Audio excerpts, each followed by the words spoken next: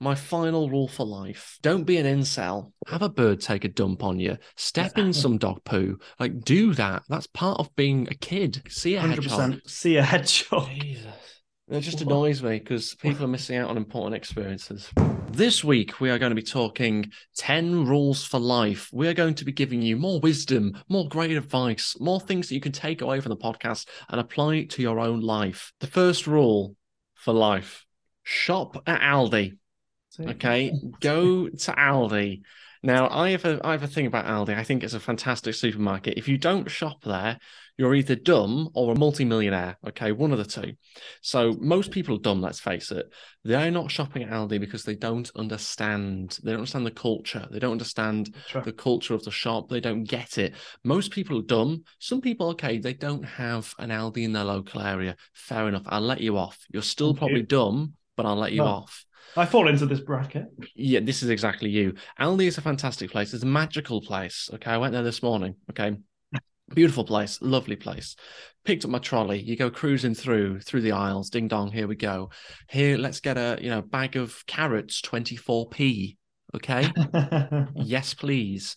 And I'm going through easy peel satsumas. 95p. I'll have. You only buy orange food, carrots. Yes, I'm going to go through my entire big shop as well. Sit back and relax. What I'm saying is, it's a great place, very good value for money. I think some people think of it and they think, oh no, I wouldn't go there. Oh God, no. Oh no. I used to be in the same category until we started doing the family shop there, and it was like, oh God, this is actually quite good. For example, recently I tried Aldi beans, baked beans. Now, I've always been another orange food. Yeah. Carrots, satsumas, and beans. Yeah.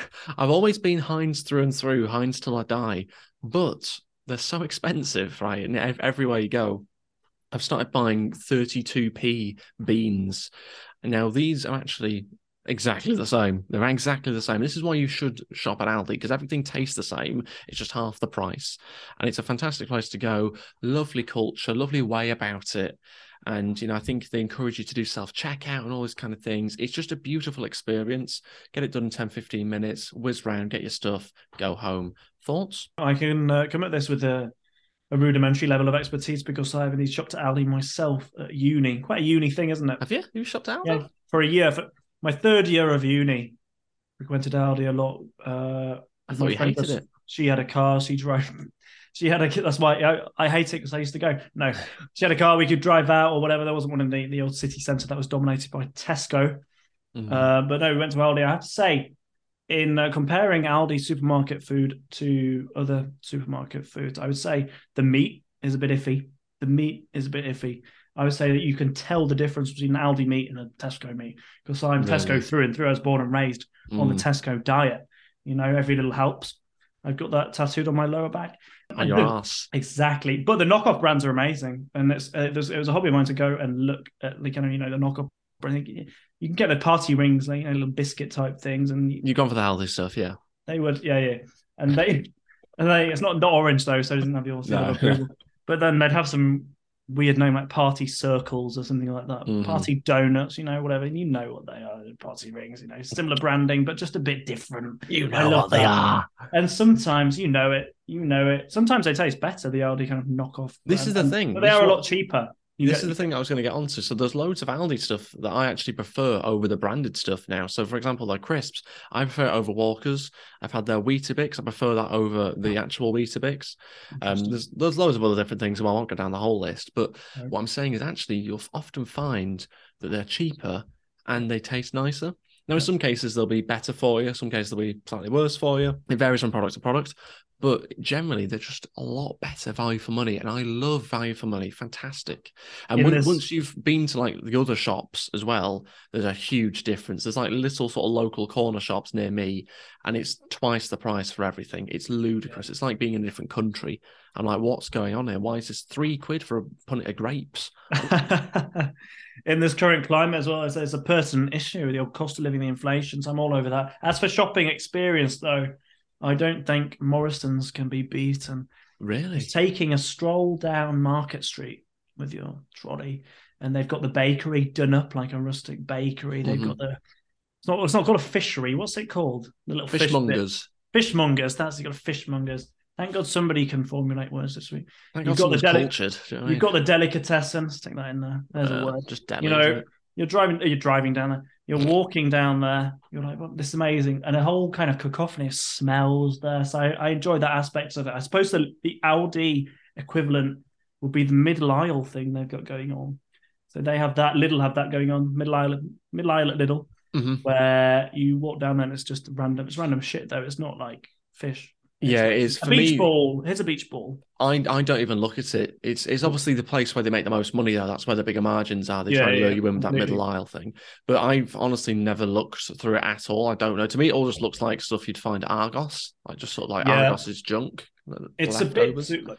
I have this rule with takeaways, which sounds like a bit of a segue, but it's not. It is. Like if you're looking to get fish and chips, this is mental. Right. If you're looking to get fish and chips, there are some takeaways out there that do your curries and your kebabs, your general takeaway food under that umbrella. And they also do fish and chips. Now, 10 times out of 10, those fish and chips will be disgusting. If you want fish and chips, you go to a fish and chip shop. Really? Just in the same sense that if I'm looking for a pair of football boots, I'm not going to go to the Aldi middle aisle where I've seen football boots. I'm going to go to your reputable Sports Direct. You've seen football boots in the middle aisle? Yes. There's in Aldi. I think someone's just left their pair as like walking around for football training. They stunk. My advice is shop at Aldi. Your advice is go to a fish and chip shop. Is that your first one? It's just a solid piece of advice. What's your first piece of advice? Your first rule for life? Rock your Crocs. Now, don't take me literally. Don't go out there and buy a pair of Crocs. I'm just saying that when I was in the market for Crocs, which was before they had this Croc renaissance. You always like to say that you're like the cutting edge of fashion. You always say it's about every fashion, the mullets, the Crocs, it's everything. I did it first. You know, there was once the conversation I had at uni, I think, where I said like, I reached the height of narcissism where I said like, did anybody else not realise that nobody wore backwards caps before me? Kind of like that. And everybody put me in my place. And apparently that was a thing back in like the 90s or some shit. It's always been a thing. Yeah, apparently. I was like, I did it because I don't go out there and look at what other people are doing, believe it or not. Rock your Crocs, what I mean by that is if I listened to everybody else's advice when it came to, when I was in the market for some recreational footwear, I'd have probably got sliders. Flip-flops, boring. I got Crocs. Everybody was like, my mum was like, they're so ugly. Everybody was saying they haven't been a thing for about 20 years, even if that. They're so clunky. They're for kids, some people were saying. Are they for kids? Yeah. So you look at some of the Jibbitz you can buy, which are like the little rubber things that you can put in the front of them, little illustration type things, and they are all marketed towards kids. But besides the point, the general gist of what I'm saying is don't put too much weight on what other people say, because you will earn more respect from people if you just do whatever you want anyway with flagrant disregard for what everybody else says or their feelings. Don't care. Just you do you. Sis. And I think that comes with age. I think that's a wisdom thing. Yeah. Rock your Crocs. Care. That's a wisdom thing, that. Don't care what other people think. Gandhi said that. Yep. That's it's actually Aristotle had a pair. Oh, was it? Back in the day. Everybody thinks that the Greeks wore like crusty sandals, but actually they were rocking the Crocs. And I've got them on now. You wear them inside? Of course I do. That's the brilliant thing. Slippers. You can wear them inside slippers. I'm 70. They're for all people. Crocs are for young people. Slippers for all people. Do you have slippers with the backs on, or do you have the flippy floppy slippers? Backs on these days. I've had both before, but backs on. And do you know the brilliant thing about Crocs is that you can wear your Crocs with the back, but you can also move the back up and wear them as flippy floppy as well. Now, is that not incredible? Am I not selling them to you? No. There's your Christmas present. There's your Christmas present from me. In a wider sense, go on. It's so easy, I think, especially if you're devoid of confidence, to put a lot of weight on what other people are saying around you. It's all background noise. That's what I'm going to say from my experience. Don't care about it too much. Nobody thinks about you as much as you think about yourself. Maybe that's a me thing. But don't think, overthink, maybe I should do this, but then maybe they might think this. They probably won't even notice. And to be honest, this links onto my next one as well a little bit, which my next one is live life by design, not by default. For me, this is about, it's very easy to get sucked into this sort of cycle of doing everything that everyone else is doing, living life the same way as everyone else. You got to live it by design for what is right for you as an individual, not by default, as in what everyone else is doing, the collective mass. Don't just go along with what everyone else is doing. Live life on your terms. Okay, you don't want to be the sort of default character that you select on like a sort of main menu, do you? Don't be the default character. You like to make some changes. You like to, wear the clothes that you want to wear on that character, change their styling, whatever it is in this particular game. This is a game as life. Life is a game. Okay, you should be doing playing games with everybody. You should be doing the exact same thing in real life as you do in games. Design your life for you. Construct it. Build it, okay? If it's GTA, obviously don't run over people. But what I'm saying is, Strip club, great place. Never been, but I'm sure it's a great establishment. Feminist, I think. That's feminism. I think that's feminism. I'm a far right feminist. Always have been. What I'm saying is, you got to live your life on your own terms here, okay? We don't want to get sucked into what everyone else is doing, because then you're just gonna be like everyone else. And why would you want to default to the mean? Your edge over other people, your competitive edge, is make your uniqueness. It's your unique set of traits, skills, hobbies, things that you're doing, experiences that are massed together to mold somebody who is, I guess, high value. Look like Steve Jobs, for example. Steve Jobs, let's take Steve Jobs. Dead. He is dead officially, can confirm, breaking news, but he took a calligraphy class in college or whatever, I don't know. He took a calligraphy class early on, okay? I think he only went into a few of these different calligraphy classes, but that set of skills that he did, which was pretty niche, it's a pretty niche thing to go and do. It's not something that the vast majority of people are doing, but the skills and experience he built from that was applied to the first fonts that we used on the Mac. And he took those experiences because he was prepared to do something that was out of the norm. He did live his life by design, not default, and was therefore able to apply it later on in life. You've got to do those things, flow in the direction you want to flow in. Be like water, as they say. Flow like water. Okay, so on to your second one now. Don't forget where you came from. I've recently moved away from home to the big city. Concrete jungle. Air pollution. Oh, yeah. Breathe it in. But I think of most of the mistakes that I've made in my life every night while I'm trying to go to sleep. Oh, and I feel like I'm most prone to making mistakes. That's helpful. Let me just go through all those mistakes. I'm trying to get to sleep. I'm just going to go through every mistake. The mind wonders, doesn't it? When the lights are off, the mind wonders. This is really helping me get to sleep. I can't help it.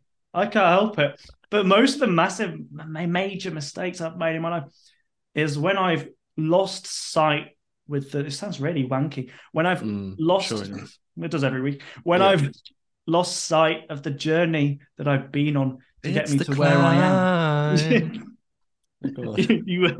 you octaves too deep there, I think. But get some auto-tune on it. But basically, if you're caught up in that moment that you're living in, you lose sight, you lose the perspective that you have, you start making rash decisions that are not true to yourself. I'm not going to get too specific with all of my mistakes because, how long have you got? Not long enough. When you're kind of obsessively working towards something, it's easy to get stuck and caught up in that bubble. We've spoken about the uni bubble before, but obviously if you can have it with your work life, you could have it if you recently moved away from home, feels like a new start, a fresh start. You can get a bit isolated, you get tunnel vision. I'm quite prone to that. You lose sight of the bigger picture, the journey that you've been on to get to that point, which can, for some people, be a momentous journey, a journey where a lot has happened. And I feel like if you lose sight of that, you lose touch with that, you get caught up in the uni bubble, say like I did a few times, you start making decisions that are not necessarily true to yourself, if I've explained that in the best kind of manner possible. If you get what I mean by that. I don't know if you will have experienced it yourself, but you might have seen it in other people, maybe. Yeah, are you on about like being able to take a step back and sort of look at take perspective on the sort of whole picture of everything that's happened? Yeah, exactly that. And I'm thinking like in terms of sitting back and maybe you get a university essay back and it's not what you expected. You get so bogged down and I should have done better with that. I'm this and that. And you start drawing conclusions from that, start extrapolating conclusions from that. Take a step back and look at the bigger picture of how you got to where you got to. And you wouldn't have got to where you got to if you were as shit as you were telling yourself that you are, type thing. Mm-hmm. So there's a bit of that, and there's a bit of keep your feet on the ground. Don't get too arrogant. Don't think you're all this and that and start acting as if you're this and that. Because at the end of the day, we all end up in the same place, don't we? Dead worms chewing us. Look at where you came from, even if it's a shithole. Mm-hmm. Look at where you're ending up. Exactly the same place. 6 feet under, unless you're cremated, burned to a crisp. Cremation or burial is my question for you this week. I'd bloody love to be cremated. Shot up into a big firework. Explode into a billion sprinkled pieces. over everybody else. Yeah, maybe actually just don't bother cremating me beforehand. Just do it with the body. Just do it with the whole body. Let me just like fly off in different directions, like different pieces. Like people down below going, "Oh, quick, pick his ear up," and that kind of thing, like just little pieces. It's a bit industrial, which is why I would be cryogenically frozen. Mm-hmm. Yeah, we're gonna go for that, and then we'll come back for a season 2 of the podcast. We'll both do it. Season 2. What's the overall sort of overarching title of that rule? I would say, don't forget where you come from. Don't forget where you're going. My third rule for life: don't let your kids on social media. Okay, do not let them on. This is no place for children. Okay, you should not be allowing your children to be spending huge amounts of times on social media.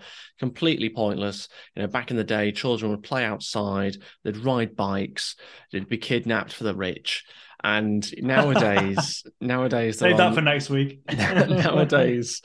Nowadays, we don't have that. Nowadays, Ghislaine Maxwell isn't picking them up in a car, isn't luring them for some modelling gig, massaging, etc. Nowadays, they're inside and they're scrolling through TikTok. That's not good. I'm saying that's not good. Don't want them to be picked up by Ghislaine Maxwell. She's behind bars. She can't pick them up anyway. She's off the streets. But what I am saying is get them outside a bit more. Get them on a bike. Get them climbing a tree and breaking a leg. Like, do something that's going to get them some life experience. Ghislaine Maxwell can't get to them, but Mother Nature can get to them now. Let's get them getting a few bruises. Let's get them, getting a few scrapes, stung by some nettles, playing football out there, talking to like some weird old bloke in the park who's got a few things wrong with him and is a little bit creepy, and perhaps you want to keep an eye on him or whatever. But like, get them out there into life. Get them out, eat some soil or whatever. Like, do whatever you got to do to sort of get a bit of grass stains on you. Do you know what I mean? Like, you don't really see them anymore, do you? You don't really see grass stains anymore. I was thinking about this the other day. It's so weird you say that. And it's because people don't get active anymore. They're not sliding around on their knees and they're, wearing joggers or whatever. Do some bird watching. I feel as I can get behind that. I'm not gonna slag that off my year 6 days. Nature. That is nature. But I think do you think we were the last generation of kids to grow up? Because when I had my first proper smartphone, I was at least 13, 14, 15 when I got my first iPhone. Mm-hmm. So I still had those experiences of playing outside until it gets to fucking sunset or whatever, it gets dark, and then you get called in by your parents. I hate that I've become one of those people that talks like an old person. I was like, back when I was younger. But it's true. And I think my sister is probably, she exists. She's 5 or 6 years younger. She didn't have that. She didn't play as much. Whether that was because she was a girl, I don't know if girls didn't do that or whatever. But I think we were the last generation to have that kind of experience of people knocking on your door to see if you're playing out. Yeah, that was a big thing. Even though we still had phones, and you would sort of sometimes, and you would text each other sometimes as well. Or I'd speak over Xbox Live or something to my mates and like be like, "Oh, do you want to go and play football?" That kind of thing. Even still, like, you were close enough where you just pop around and knock and be like, "Do you want to come out and play football?" That kind of thing. Yeah. Or like MSN Messenger, send them a nudge. I was never on that. You never had that. You never had that. Always a bit behind on the old tech. Well, you're older than me, aren't you? So it's barely. An oldie thing. Somebody asked me how old I was today, and I said it, and I was like, heart sunk. 24. 69. I had another point to make on this, and I think it related to the fact when you said about the old creepy guy in the park, because obviously the park that's closest to my house at home, the old Roundhay Park. Who's going to be the old creepy guy in Roundhay Park? Jimmy Savile. Literally lived in a penthouse overlooking every park needs a creepy bloke, and kids aren't getting around these creepy blokes anymore, and it's an issue. It's an issue because they need to find that sort of inner strength. They need those experiences. They need that dodgy bloke they have to run away from. Like, they need that to know that exists out there. Yeah. They need that stranger danger. They need to be nearly kidnapped or something that's going to give them a few knocks. If they don't know fire exists until they're 25, and they're then going to put their hands over a flame, aren't they, and not realize, like, you've got to have that early on in them. Put that in there, the dodgy bloke. Okay, yeah, don't go too near your uncle. Do you know what I mean? You've got to have something there that makes them sort of question about these sort of dangers potentially out there. But you've also got to have them out there in sort of the wild of nature where things can go wrong. You can fall from a tree. Like, I think they need that. I think it's important. Go down some dodgy slide, which looks like it's going to break any moment. Go to an abandoned building where it's have creaky sort of floorboards, graffiti everywhere, needles, that kind of stuff. Needles. Get socialized into it. I'm being serious. Get socialized into the needles early. I'd stay away from the needles, but there's no don't be injecting them. Just have a sniff or whatever. There's no better way of learning than doing. Stay away from the tin foil, but have a little look what's going on with the needles.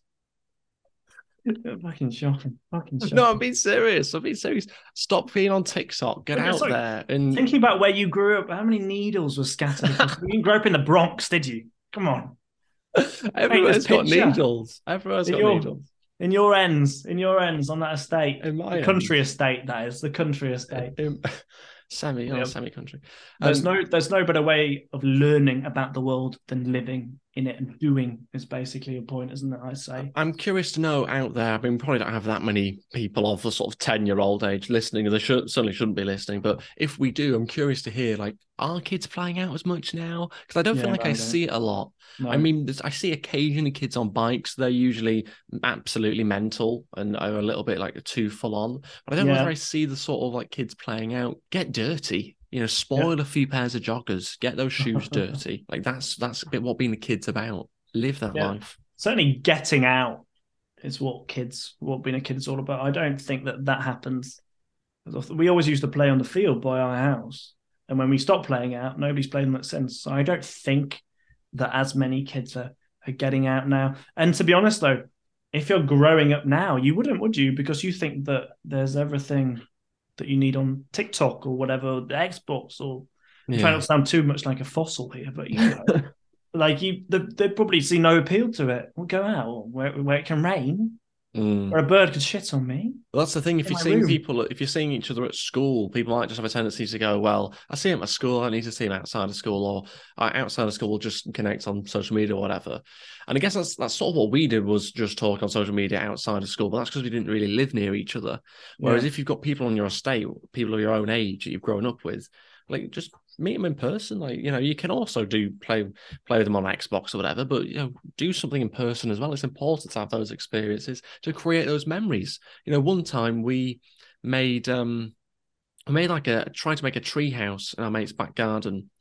All we did was basically flatten down this tree, and then we made a table one day out of some old wood we found. I think we found it in my granddad's shed or something. And we started like getting nails and stuff. We're about 12 at this point. It's like nailing some wood together or whatever.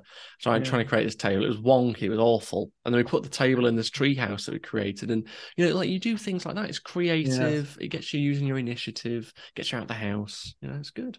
We had a day where we basically just spent it walking through the woods. My friend stepped on, it was a plank of wood with a rusty nail that had obviously gone through the other side of the wood and was pointing upwards. And he went to A&E thinking he had tetanus, but he didn't. But that experience, exactly, that character that's been built out of spending 4 or 5 hours thinking that your foot might rot off, is much more interesting, makes for a better story than, I don't know, playing COD. Sitting around in your onesie. Like, come on. Get outside, for God's sake. Get outside. Like, what's that onesie you're sitting and playing your Nintendo Switch or whatever they have nowadays? Like, stop doing that. Get outside. Get a bit of dirt on your face. Have a bird take a dump on you. Step in some dog poo. Like, do that. That's part of being a kid. Those experiences are necessary. Please. Like, see a 100% hedgehog. See a hedgehog. Jesus. It just annoys me because people are missing out on important experiences. The hedgehog, they're so cute, hedgehogs. 100%. Exactly. Right, do you want my next one? You're going to find this relatively ironic, because my next piece of advice, a rule for life, is always turn up early. You were like 40 minutes late to the Zoom call. I'm a busy boy. I'm a busy boy. But for me, I always hate being late. I'm always late. I always get sidetracked by something. Blame the ADHD. Play that card. Bam.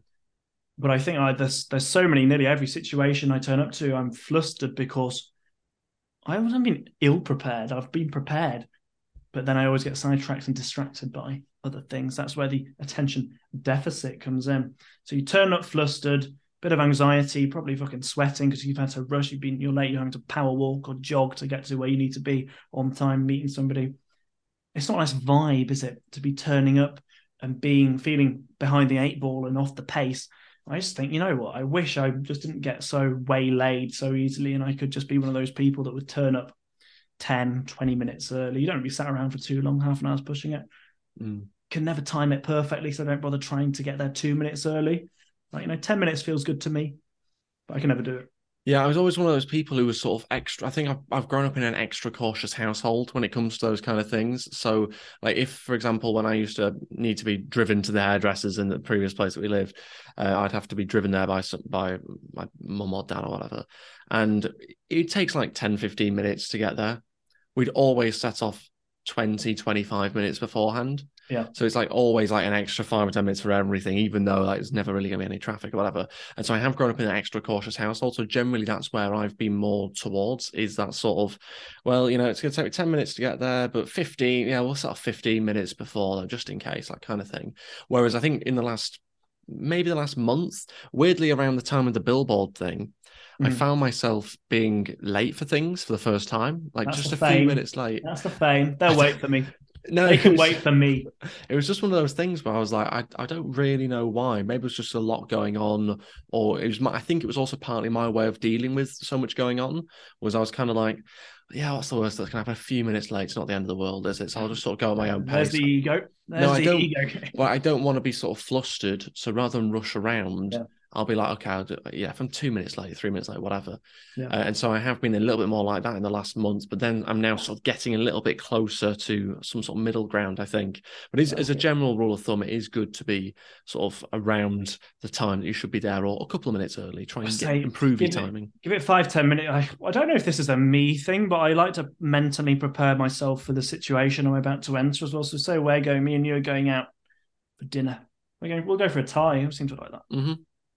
I like to know ideally where we're going and when we'll be going, so I can actually picture the restaurant, picture the kind of scenario, situation, who's going to be there, generally what we're going to be talking about. If you know who's going to be there, you know what's going to come up. You can't control that, but I like to have a mental picture of that. So it's absolutely inexplicable that I'm always turning up 5-10 minutes late, because it's not for me. I'm not kind of being like, oh, I'm late, I don't care. I'm like, I'm getting close to the time on the bus, and I'm on the bus. I'm like, fuck me. So I get into town in 10 minutes and I got to be there in 15 minutes. But there's a 15-minute walk when I get off the bus, so I'm going to be late. Fuck. And then you end up fucking pacing it there, whatever. You turn up and you're not sweating. I hate it. I'm always like that. I can't help it. I mean, I can help it because I started to help it. But previously, I was always getting distracted or whatever. You don't want to be that person.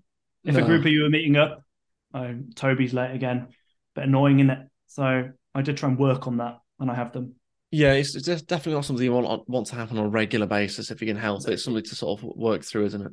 I just think if, for me at least, it became a habit. It was, how close can I push this? Can I arrive exactly on time? Because I didn't want to wait around. I didn't want to be stood outside the restaurant in the rain waiting for 5 minutes. Yeah, you do have to factor in things that may potentially go wrong on the way there if you're having to use public transport or drive somewhere, traffic and that kind of thing. So yeah, it's definitely one of those skills that you've got to sort of hone, and whether it be like setting timers for yourself, like on your phone, and just like a timer for 2 minutes beforehand. Like, this is when I have to put my shoes on at this point because I need to leave the house at this point. Whether it's stuff like that, or whether it's just being a bit more sort of conscious and aware of how you're spending your time, or where your awareness is being shifted between. If it's on your phone or something like that that's distracting you, just being able to sort of like be a bit more aware of it as well, I think can be helpful. Exactly. That's nail on the head stuff. Okay, on to my fourth bit of advice, my fourth rule for life. Go on, hit me with it. Don't envy those you don't really know. Okay, expand on that kind of semi-cryptic comment.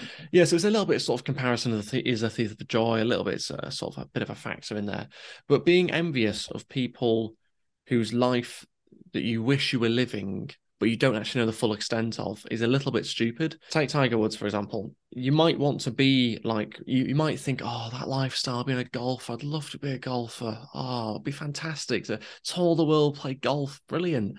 But would you want his upbringing? Would you want the facts that, his dad was really harsh on him and as a kid, and would really push him to be constantly training, constantly doing stuff, and he would have like a safe word between the two of them, which they call the E word, and if he'd say it, like, they'd stop training, and he'd never said it in his life, and like the E word was enough. Like that, I think that's what it was. Maybe it was a slightly different word. I'm pretty sure that's what it was. But anyway, he had a pretty harsh upbringing, pretty strict upbringing. So you may want the outcomes of what someone's life has got, but you might not necessarily want all the inputs that goes into it. Sacrifices. Exactly. And you might not want his love life and the difficulties he's had with alcohol and the injuries that he's had and all those different things. It's all well and good saying, oh, I want his life. But hang on a second, you've got to do all the other things to get that life. Yeah. You've got to look at everything else that's happened. It's the same with being a YouTuber, for example. I use a different example here. You might think, oh, fantastic, they have the freedom to do whatever they want. They just have to make videos. Easy, right? Easy. But okay, what about all the years that's gone into that? What about all the sacrifices that you make socially? What about, in the case of famous YouTubers, not being able to go to a restaurant without having people asking pictures of you for pictures of you, or people taking pictures of you, not having your privacy, not being able to go to a club and do something discreetly with somebody in a nightclub or whatever because everyone's looking at you or whatever. You can't just look at the sort of outcomes. You also have to look at the other factors involved here. And so being envious of lives that you haven't lived doesn't really make a lot of sense. If you just sort of strip it back, you can only really it's all well and good being envious of the sort of the outcome, but you've also got to realize that there's a lot of things that factor into that. People don't factor in the sacrifices made on the journey to get there, this point, this kind of status that's obviously enviable, and they don't factor in the pressures that come when you've achieved that status, because it's that so-called high status or whatever. Use the example of Tiger Woods. I say similar examples, Max Verstappen. So obviously F1 world champion 2 years in a row. I love F1. I think that'd be awesome if I could do that. But he was born and raised by his dad, basically. He was also an F1 driver, but less successful. And he was that resentful of being basically always at the back of the grid, back of the pack. As soon as Verstappen, Max Verstappen, that is, it's 2 or 3, whatever, stick him in a go-kart. And this relentless schedule from a young age of touring Europe, touring maybe in the world, I'm not sure, but definitely Europe. And entering into these go-karting competitions. The kid probably never had any weekends, Yeah. I remember being at school, being at primary school and looking forward to Saturday and Sunday. I don't even think I did that much when I was, fucking 7 or 8 or something, But I still look forward to having my time to myself to do whatever I wanted. Verstappen probably didn't even have that. He can't go to a restaurant now without getting, if he's not getting abused, he's getting selfie requests. And I take a bit of a Roy Keane stance on, selfie requests. I imagine it's very annoying. Mm-hmm.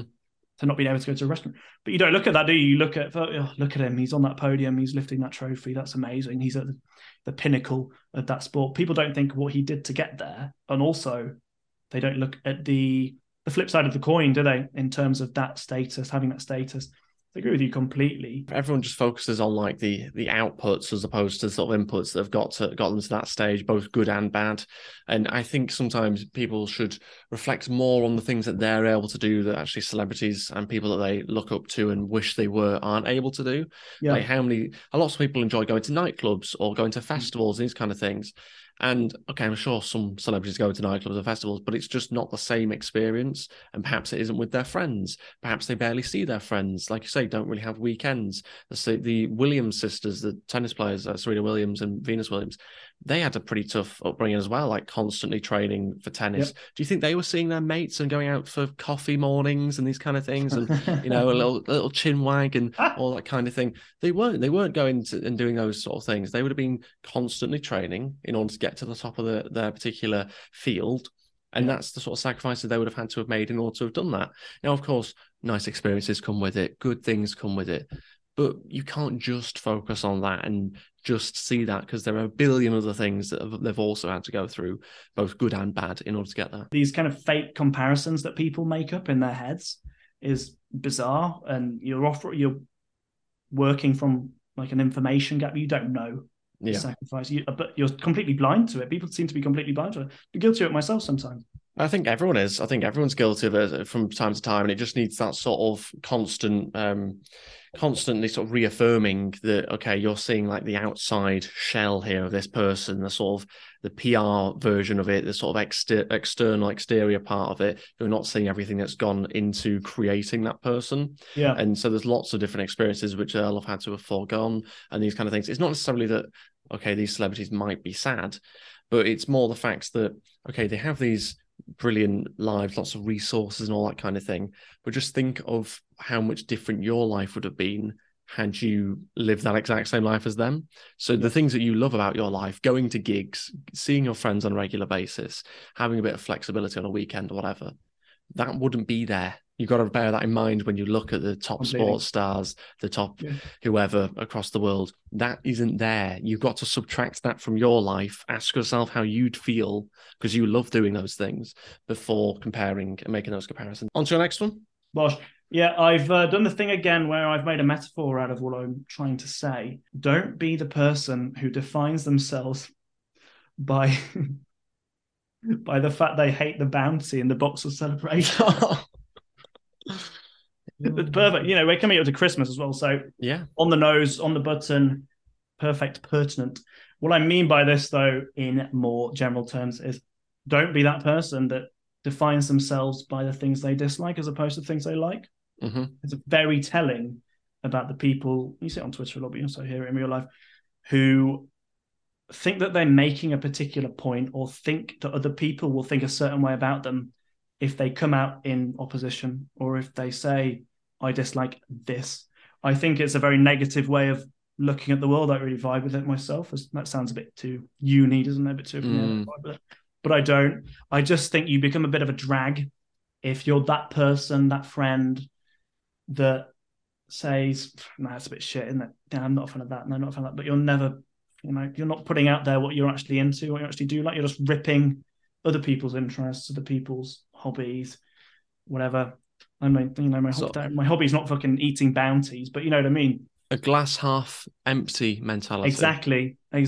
It's about, your optimism, pessimism type of stuff, isn't it? I hate Snickers, but I don't fucking bang on about it. I hate the Snickers and celebrations. You know what I mean? Should. But generalize that to other stuff that's probably more important. Mm-hmm. Do you say, I'm thinking about 13-year-old you comes to me, I'm thinking about setting up a YouTube channel. Why are you doing that? I hate YouTube. Why are you doing that? It must be a lot of effort. I wouldn't do that. Just because I wouldn't means that you shouldn't. I've had a few conversations of the like, and I'm just like, that's why I've got this down here. I'm just like, it just changes the way you look at somebody, or it changes the way I look at them anyway. What do you like? What are your interests? What can I extrapolate from that? What do you do in your spare time? I'm not bothered about what you don't do. I can probably make some fucking guesses about that. I'm swearing so much this week. Oh, it's a sign of a passionate podcast this week, isn't it? We referenced the fact earlier. I hope no 10-year-olds are listening to this. I really don't, because they're going to pick up. This is welcome to the real world. Welcome to the fucking real world. We have to list these podcasts as explicit, exclusively for your swearing. I don't have a problem with it. Is that actually true? Yeah.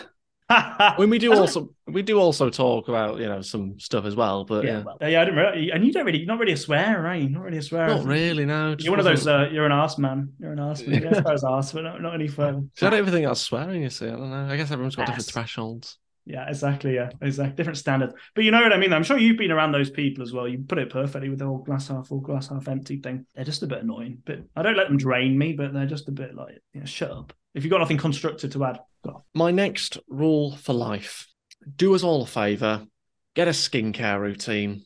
Okay, get yourself a little skincare routine. I don't want to see your saggy skin by 26. Okay, look after yourself. Take care of your skin. It's the biggest organ of the body. Okay, so I don't want to see your saggy skin. I'm sorry. Protect it, moisturize it, get some FPF on it, SPF 15 on it. If you are using a strong face wash, as I do, with my acne prone skin, acid. Well, not that. We're not trying to get rid of. I'm sure somebody that freckles. We went to school with used to use a something acid. They've got these scientific names on their skin to get rid of their spots. I'm sure sulfuric acid or something. Yeah, somebody did do that, didn't they? I think that is actually something they put into a lot of acne treatments. They skin smooth as baby's bottom they had. So yeah, if you're trying to get rid of freckles, put a bit of lemon juice on there. But no, they fade anyway. They fade over time anyway. But what I'm saying is, you've got to be careful when you're using harsh chemicals on your skin. You've got to then back it up with a moisturizer, a strong moisturizer, or an SPF 15. Get yourself in that. Get a good skincare routine going. Wash twice a day, once in the morning, once in the evening, and really just look after that biggest organ of the body. Really cherish it. It might be your biggest organ. But... Well, let's not get graphic. We're on an explicit podcast again because of you. It's always you. Plus. Great age. Lovely age, fine age. I am 18 plus myself, so I can say that. So yeah, get yourself a skincare routine, get it done on a nice regular basis, find what works for you, which products work best for your skin. Some people have more greasy skin, some people have more dry skin. You've got to find the right products. Some of them feel like they help you a little bit, some of them they won't. You've got to try. Unfortunately, skin products are a little bit expensive, unfortunately. Yes, and so trying a lot of them is difficult. If you can get a prescription or through the NHS, if you're a student or whatever, go down that route. It's going to be miles cheaper. But yeah, get a skincare routine is what I'm saying. This is basically... We don't want you looking like a prune. Go on.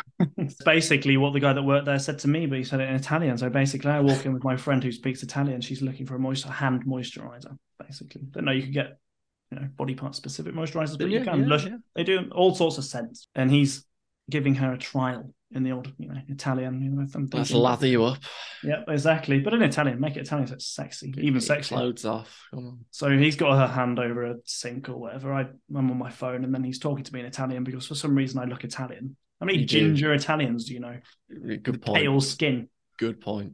So then suddenly I'm launched into this situation where he's holding my hand and he's rubbing the lather into the palm of my hand, and it's quite sexual. It's like something out of a Patrick Swayze film, isn't it? And then suddenly we're shagging. No. And then he starts speaking Italian at me again. I'm like, then my friend says to him, he doesn't speak Italian. Then they start speaking in Italian across me, about me, and then she's laughing away or whatever. Scusa, sono inglese. Yeah. You say you've been to Rome. Say you've been, sei un bello ragazzo. Right? The only lines I know in Italian are... The only lines, that's such a pizza for you. The only lines I know in Italian are flirting, which, probably sums up my week in Milan.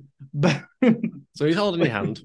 But so then we walk out, and I was saying, what was he saying about me in Italian? He was saying, he thought that you were dating me, and he said to me that if you don't start taking care of your skin by the time you're 50, you'll be really wrinkly.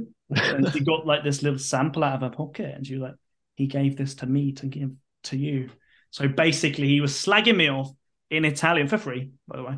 He was slagging me off in Italian to my friend, and gave her this moisturizer because he thought that I was going to be, what did he say? I think he used words ugly husband. I would be an ugly husband by the time I was 50. So you have to be taking care of your skin. Very expensive though, but it's something I'm getting into. I mean, also, I think there might have been a situation there whereby he was saying that to create an insecurity to therefore make you buy a product. That's their business model. That is capitalism in a nutshell. Give you insecurities. So have you got greasy hair? Buy the new L'Oreal. Like, that is capitalism in a nutshell. Okay. Yes, it totally is. So how do I make him feel shit about himself? Yeah. So either he was being honest or he was just trying to get you to buy a product. Either way, great advice. You really use sun cream a lot, or at least you had a history of not using sun cream. This is a good place for you to start. I would describe myself as a sun cream truther. Yeah, you're a conspiracy theorist. Doubting the effectiveness of sun cream.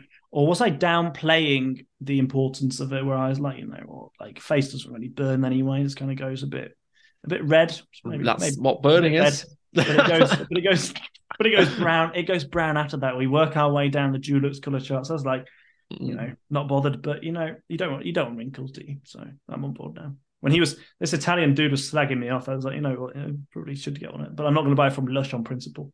I think for me, it's Lush is a strange place to get skincare. I just thought they did bath bombs, to be honest. But yeah, I think it is important to look after your skin. I'm not necessarily that fussed about lines, but I think lines do get worse if you don't use SPF SPF.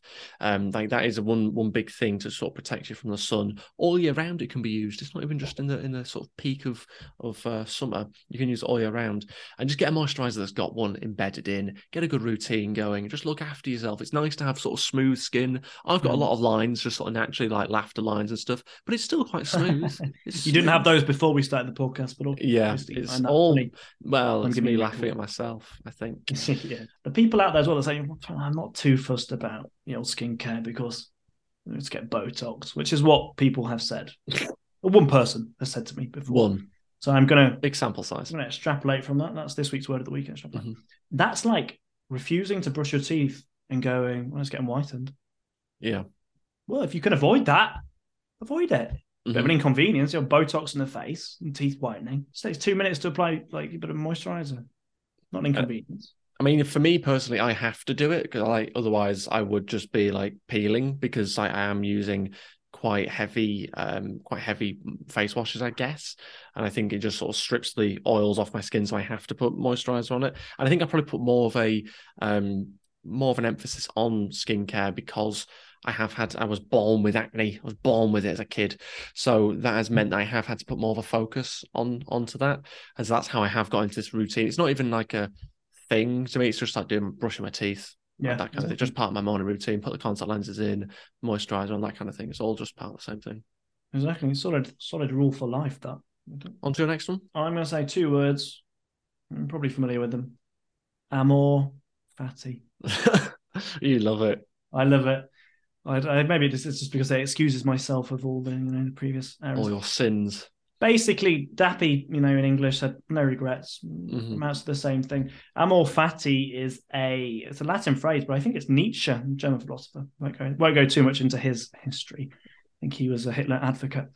Basically, it translates as a love of your fate. So not necessarily no regrets, because I think you can love your fate but still have regrets. You know what I mean? Mm-hmm.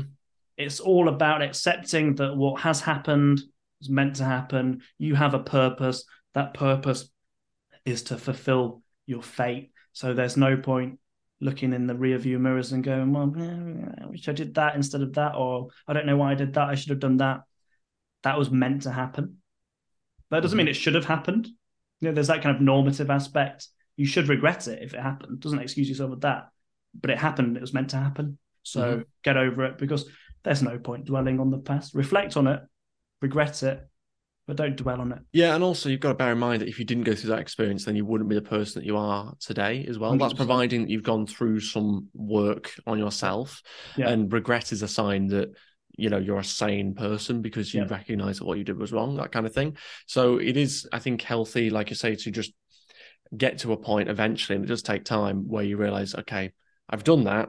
I don't like the fact I did that. That doesn't represent me as a person, but I'm now going to move forward and take those experiences with me and make sure that I set myself to a better standard going forward from whatever mistake it was. And I think just being able to look at it with a bigger sort of perspective on that, and realize that actually, you needed to do those things in order to improve this area of who you are and take you forward from that. So yeah, it's just, I guess, trying to look at things from a more positive standpoint, even though you may regret things. Just look at it from a perspective of, actually, I needed those experiences to form who I am now, and just sort of take me on this sort of the journey of life, which we're all on. We'll all make mistakes. Yeah, I use fate loosely because I think if you truly believe in fate, then you think that everything is predetermined. You're kind of straying into the old religious territory. I don't think that. I don't think that whatever is going to happen tomorrow is fateful, because it's already pre-programmed to happen. Mm-hmm. But I do think that you are, as an individual, on a kind of journey, shall we say. You don't know where you're going, but it doesn't mean you're not going on a journey. You know what I mean? That's where I look at it. That's how I use fate. It was meant to happen. It wasn't predetermined. It wasn't necessarily set in stone, but it happened. And because it happened, that doesn't mean that you should think, I want to change that. I should change that, because you can't. What's the point? Which ties into my last point. If you want me to go on to that, and then you can do which is only worry about things that are under your control. Mm-hmm. And I think as well, tied into that, you have to primarily draw happiness from things that you can control. If your happiness comes mostly from things out of your control. So, for example, being in a relationship, that's not in your control. The other person could end it. So if your happiness is primarily derived from that, then you're setting yourself up to lose. You're putting yourself in a very insecure mental position where you can switch from being happy to being distraught at the click of somebody else's finger. Work on yourself, achieve things as an individual that you can be proud of, career-wise, friendship-wise, forge those connections. So those things are under your control because you can't derive happiness from a relationship. Can you think of any other places where you could derive happiness from that is not under your control? A job? I mean, you could lose your job. Out? Yeah, exactly. Don't derive happiness from thinking, I'm the big I am, because the next thing could be sex. Or, if you're really into playing rugby, for example, you can't be so dependent on that. You might get an injury that might stop you from being able to play. Exactly. You've got to have other things. There's footballers that have gone into spirals of depression because they've had a career-ending injury or they've retired. That's all professional footballers do. And they're like, well, what's my purpose now then? What can I achieve now? That's my life. That comes from focusing too much on deriving happiness from those kind of more temporary things. And I'm not saying that every relationship's temporary, but I'm saying that somebody can pull the rug from right out under you and change your mood completely. And that's not a place as an individual that you should want to be in. Not a very secure mental state to be in. Yeah, I think you don't want to be so completely dependent on the other person for where you derive your happiness from, do you? You think you want to make sure that you have some internal I guess, like a natural propensity to feel happy and content. Yeah. Obviously, if in the example of a relationship, obviously when a relationship ends, you're not going to be sort of happy and jolly necessarily, but it's not allowing that to then spiral out into this completely feeling like you're lost and you have nothing in your life. It's like when you've got to have other things going on. You can't just allow that to fill the entire void.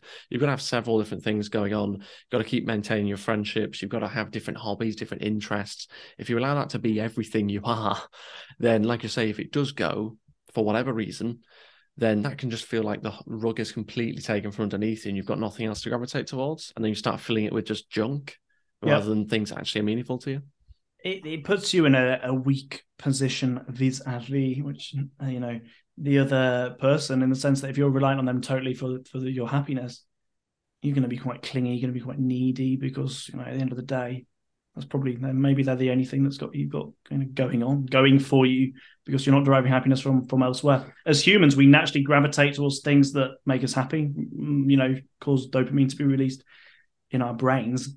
If the only thing that causes dopamine to be released in your brain is seeing the person you're dating, doesn't even have to be anything meaningful, then you're going to seek that out more often than not. And it puts you, you're always nagging. Oh, can I see you? Can we spend 7 nights a week together? Blah, blah, blah. The other person probably don't want that. It's also a reason why you should do things separately sometimes in relationships as well. You don't have to do everything together. You should have your own hobbies and interests, go meet your own friends, this kind of thing. Not everything has to be done together. It's nice to do things together, nice to go out and have a meal or whatever, but you should also just have like separate moments as well from time to time where you're not with each other, because then you also have things to talk about because you've done an activity that they weren't there for and it gives you conversation.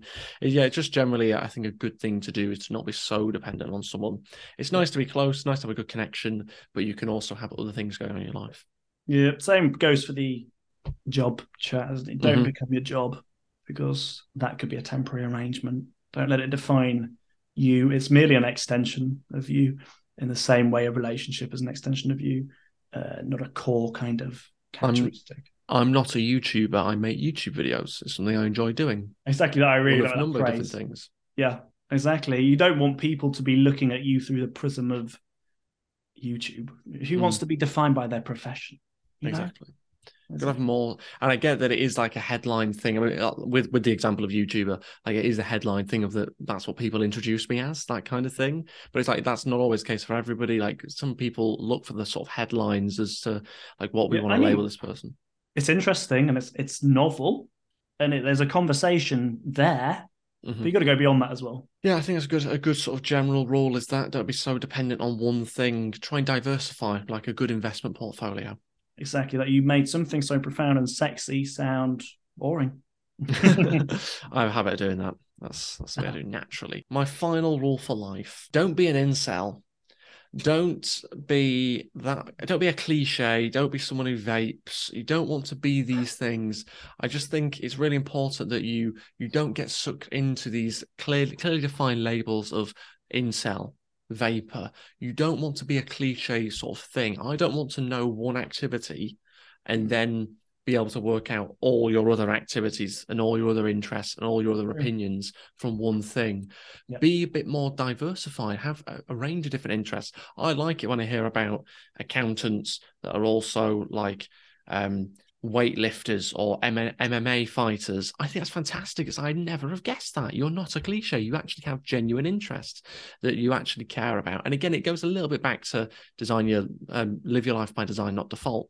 But be somebody with a wide-ranging and sort of unpredictable set of things that you like. Met somebody recently and she did boxing classes on the side. I was like, I was not expecting that. You've taken by surprise. I love it because I'd never have guessed that.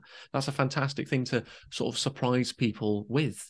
And even if you don't want to necessarily be doing things to surprise other people with, but you do want to be someone that's a bit sort of unpredictable. You don't want to be a cliche of like, exactly. Oh, you're this way, and so therefore you must have this opinion, or you must like doing this. You must like this band because you look like this. And it's like, try and be a bit more unique. We've all met those people that you look at them and you're like, yeah, you're quite clearly into heavy metal. I can guess your music taste, yeah. You know what I mean? Like, we've all met those sort of people because they sort of try and dress like them, or you just sort of see it because they're a bit of a cliche. Try not to be that. Try to stray away from it. Try and be your own person. Have your own interests, your own tastes. Don't be led by the sort of crowd of your ideology or interest group or whatever thing it is. Just try and be a little bit more diversified. Be a bit more interesting, for God's sake. Yeah, wow. You're gay and you're a fascist. That doesn't make sense, but I'll go That's what I'm talking about. Be a far-right feminist. Be a gay fascist. Be something that doesn't make any sense. Be like an ice cream van driver who's also in a band. Like, do you know what I mean? That's pretty cool. I think as well, if you're in the rock your crocs mindset, you're not caring about what the people are thinking. There's not this kind of determinism around kind of, what's a good example? I'm an accountant, so I must be boring type thing. No, don't care about what the people think. Don't conform to that stereotype. Yeah, I'm an accountant. Yeah, I love spreadsheets, but in my spare time, I play beach volleyball. I don't know. Yeah. Throwing those curveballs only kind of... I have a Brazilian wife. Do you know what I mean? Like, something a little bit different. Those curveballs are only thrown when those individuals that are throwing the curveballs have dispelled with any kind of sense of other people must think this of me, so I'll do this type thing. Mm-hmm. It's a great example of living free. Exactly. People would see this face and they'd have no idea that these crocs are being rocked under his desk, but they are. Exactly. And on that note, we'll end the podcast here. Goodbye.